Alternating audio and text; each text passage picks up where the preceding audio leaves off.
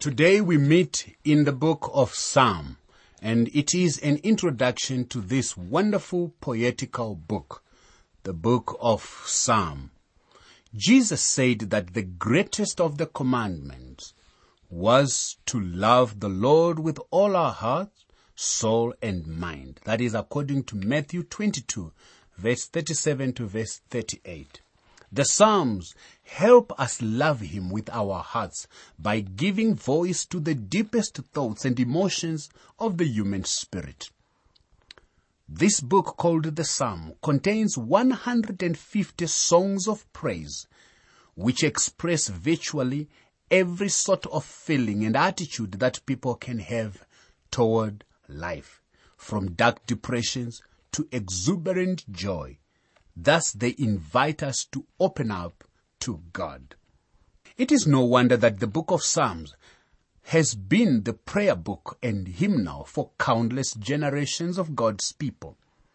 The Psalms appeal to our emotions and intuition, not just our intellect and logic, treating the subtleties of life that are more easily expressed than explained.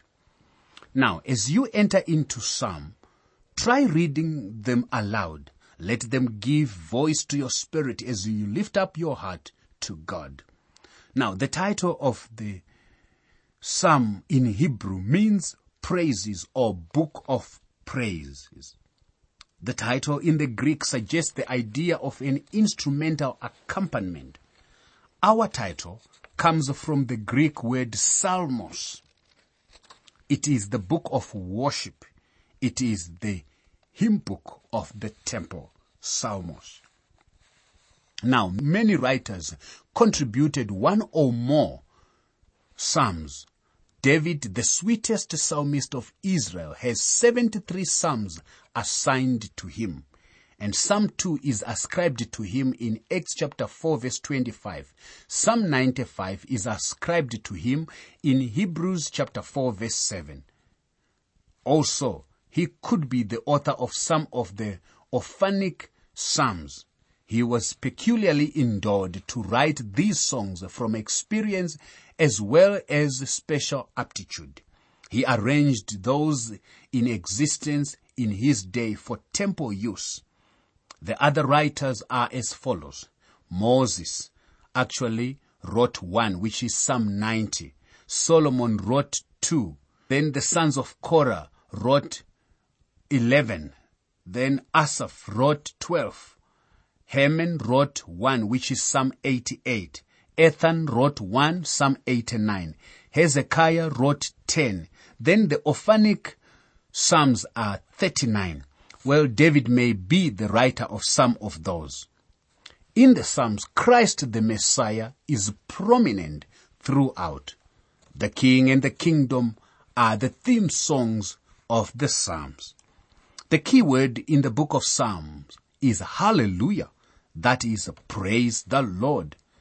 This phrase has become a cliche, but it is one that should cause a swelling of great emotion in the soul. Hallelujah, praise the Lord. Psalm 50 and 150 I consider to be key psalms. Psalm 50 is a psalm of Asaph, probably tells more than any other. Psalm 150 is the Hallelujah chorus. The word Hallelujah occurs 13 times in its 6 brief verses. Psalm 50 has only 6 verses. Now, it concludes the book of Psalms and would be considered to be the chorus of all the Psalms, the crescendo of all the Psalms. The Psalms record deep emotion, intense feeling, exalted emotion, and dark dejection.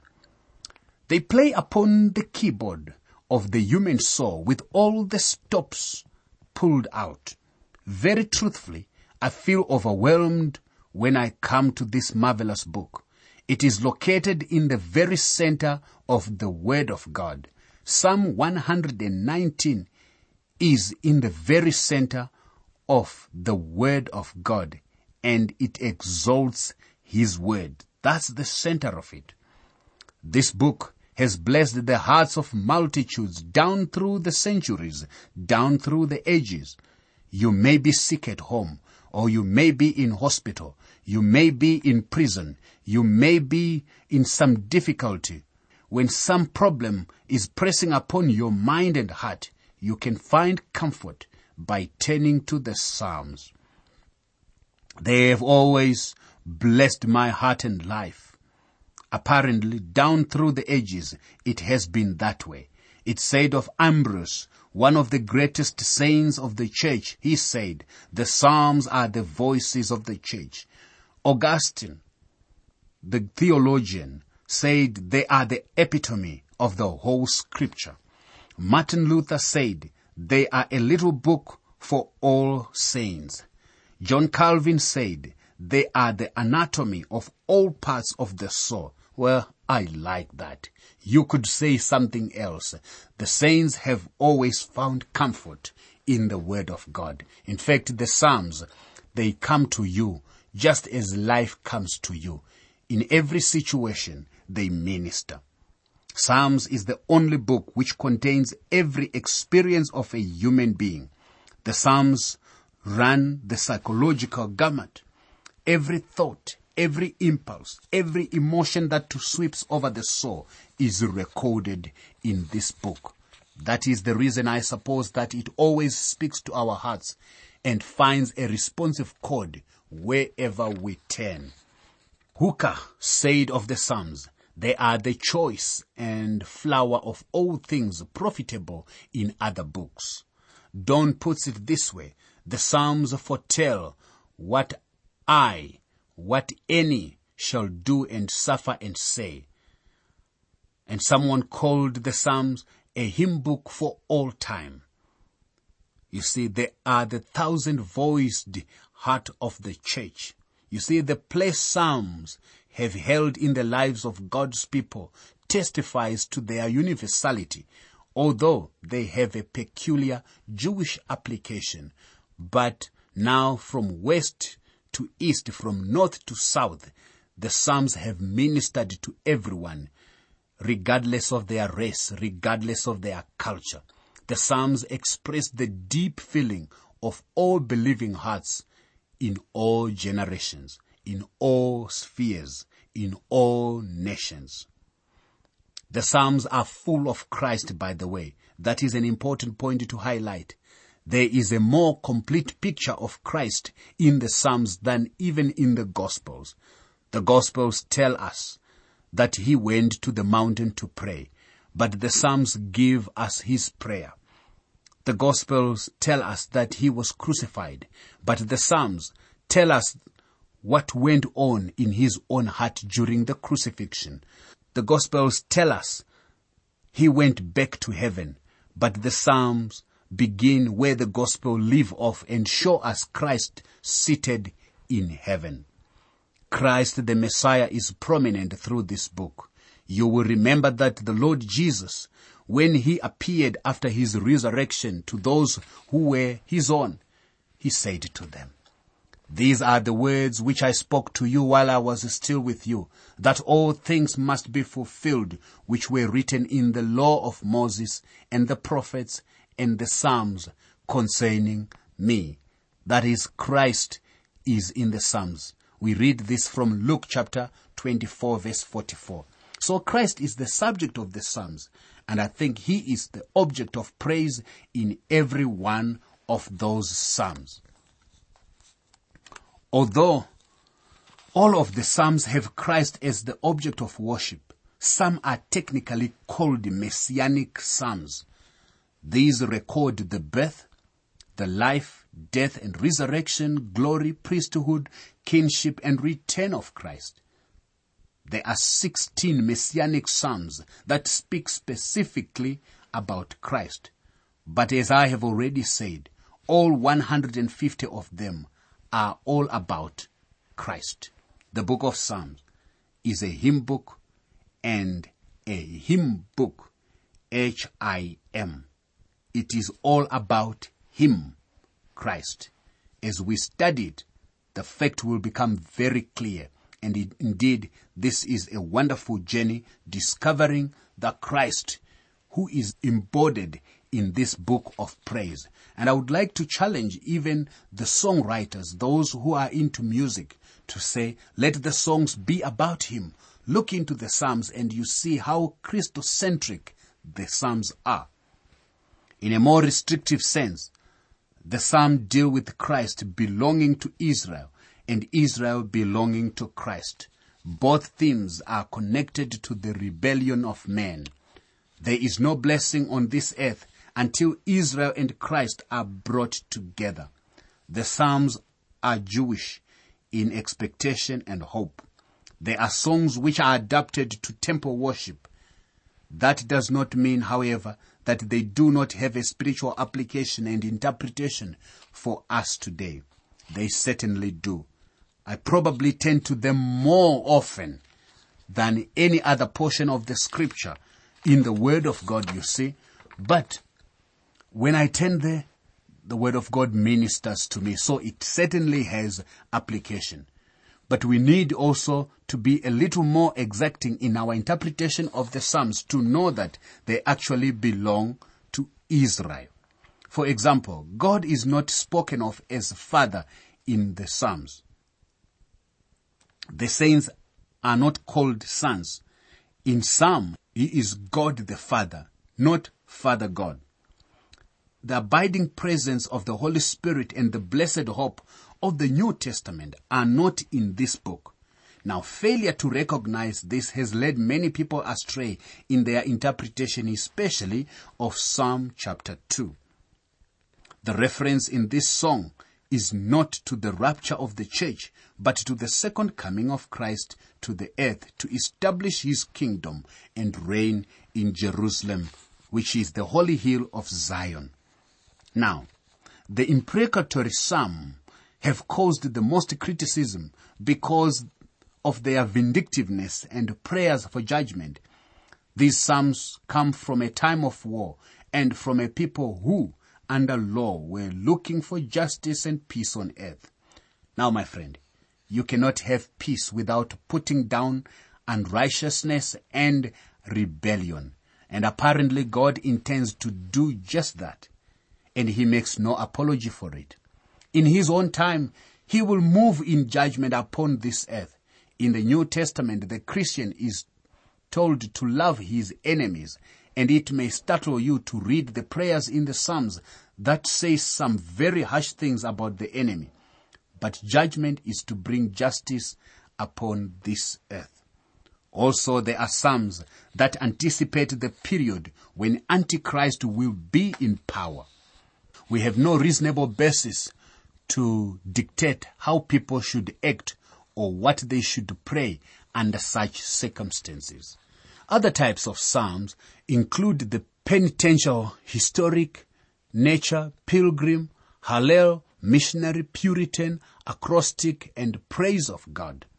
This is a rich section we are coming to. We are going to mine for gold and diamonds, and that is what we find in this book, my friend. The book of Psalm is not arranged in a haphazard sort of way. No. Some people seem to think that the Psalms were dropped into a tub, shaken up, then put together with no arrangement. No, that's not the order. It is interesting to note that one Psalm will state a principle, then there will follow several psalms that will be explanatory. For example, Psalms 1 to Psalm 80 are an example of this. The book of Psalms is actually arranged in an orderly manner. In fact, it has been noted for years that the book of Psalms is arranged and corresponds to the Pentateuch, the first 5 books of Moses, which are Genesis, Exodus, Leviticus, Numbers, and Deuteronomy. And these sections form the 5 sections of the Psalms, as you will see even in the outline that I am going to give later on. See, the correspondence between the Psalms and the Pentateuch is easily seen. For instance, in the Genesis section of the Psalm, you will see the perfect man in a state of blessedness, as in Psalm 1. Blessed is the man. Next, you will have the fall and the recovery of man in view. Psalm 2 pictures the rebellious man, and indicating the fall of man. Psalm 3 is the perfect man rejected. Of course, that is the rejection. Psalm 4, we see the conflict between the seed of the woman and the serpent. In Psalm 5, we find the perfect man in the midst of his enemies. Psalm 6 presents the perfect man in the midst of chastisement with the bruising of his head. In Psalm 7, we see the perfect man in the midst of false witnesses.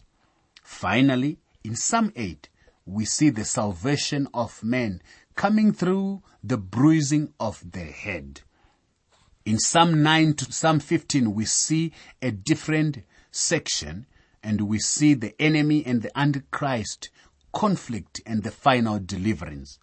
Then in Psalm 16 to Psalm 14, we see Christ in the midst of his people, sanctifying them to God.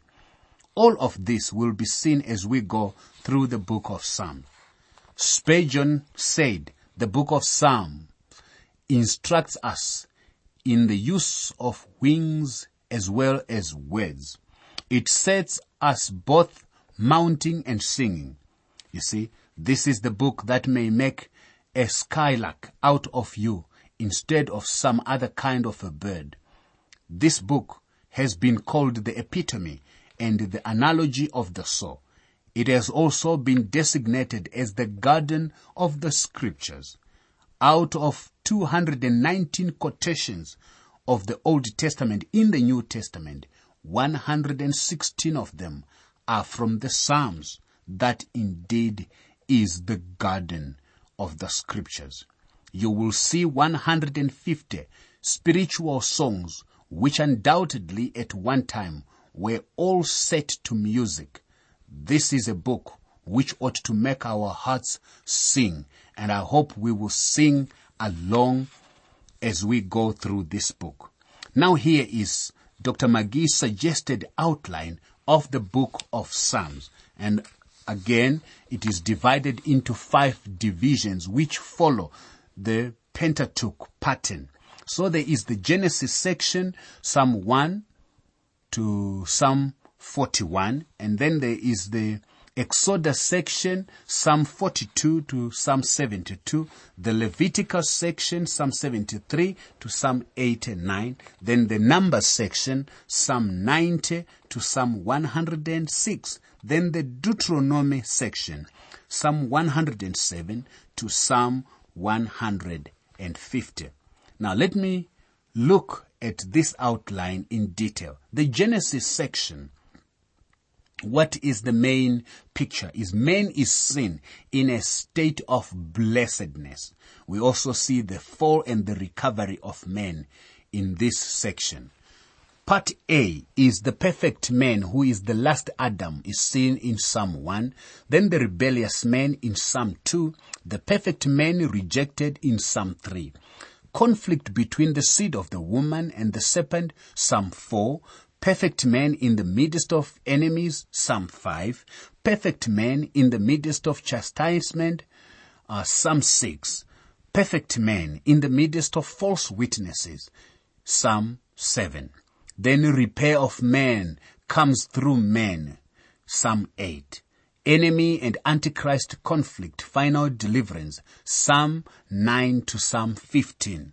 Christ in the midst of his people, sanctifying them to God, Psalms 16 to Psalm 41. The Exodus section, what is prominent is ruin and redemption. And what is in view here, it's Israel that's in view.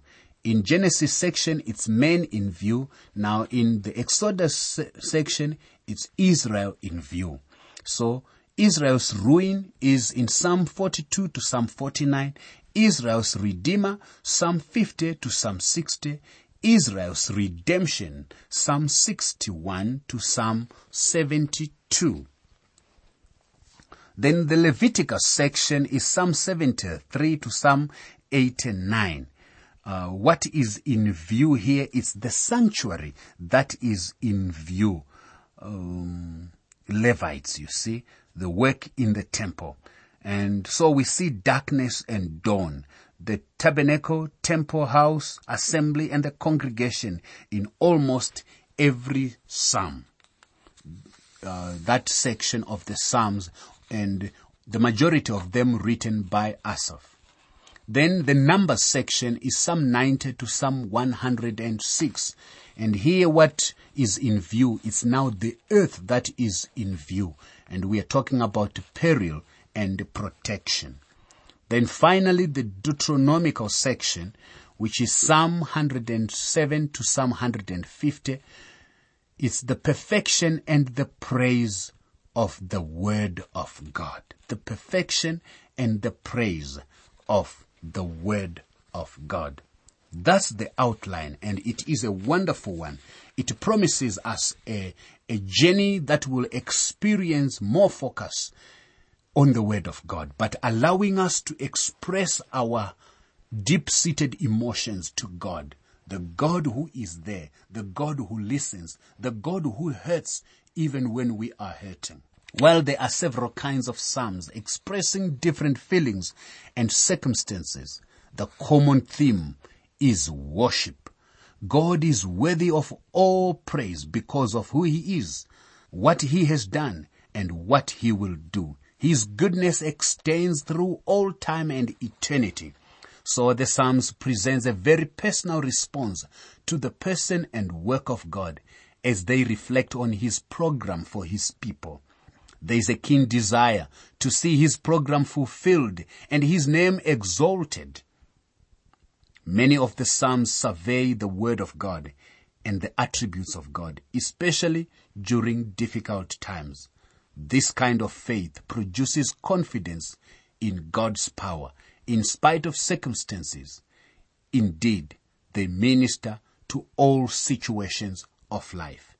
My prayer is that they do so as we journey through this song book of praise. You can have copies of the notes and outlines used for these Living Word for Africa programs, so you can follow them as you listen. For your copies, please write to the Living Word for Africa, P.O. Box 4232, Kempton Park, 1620, South Africa.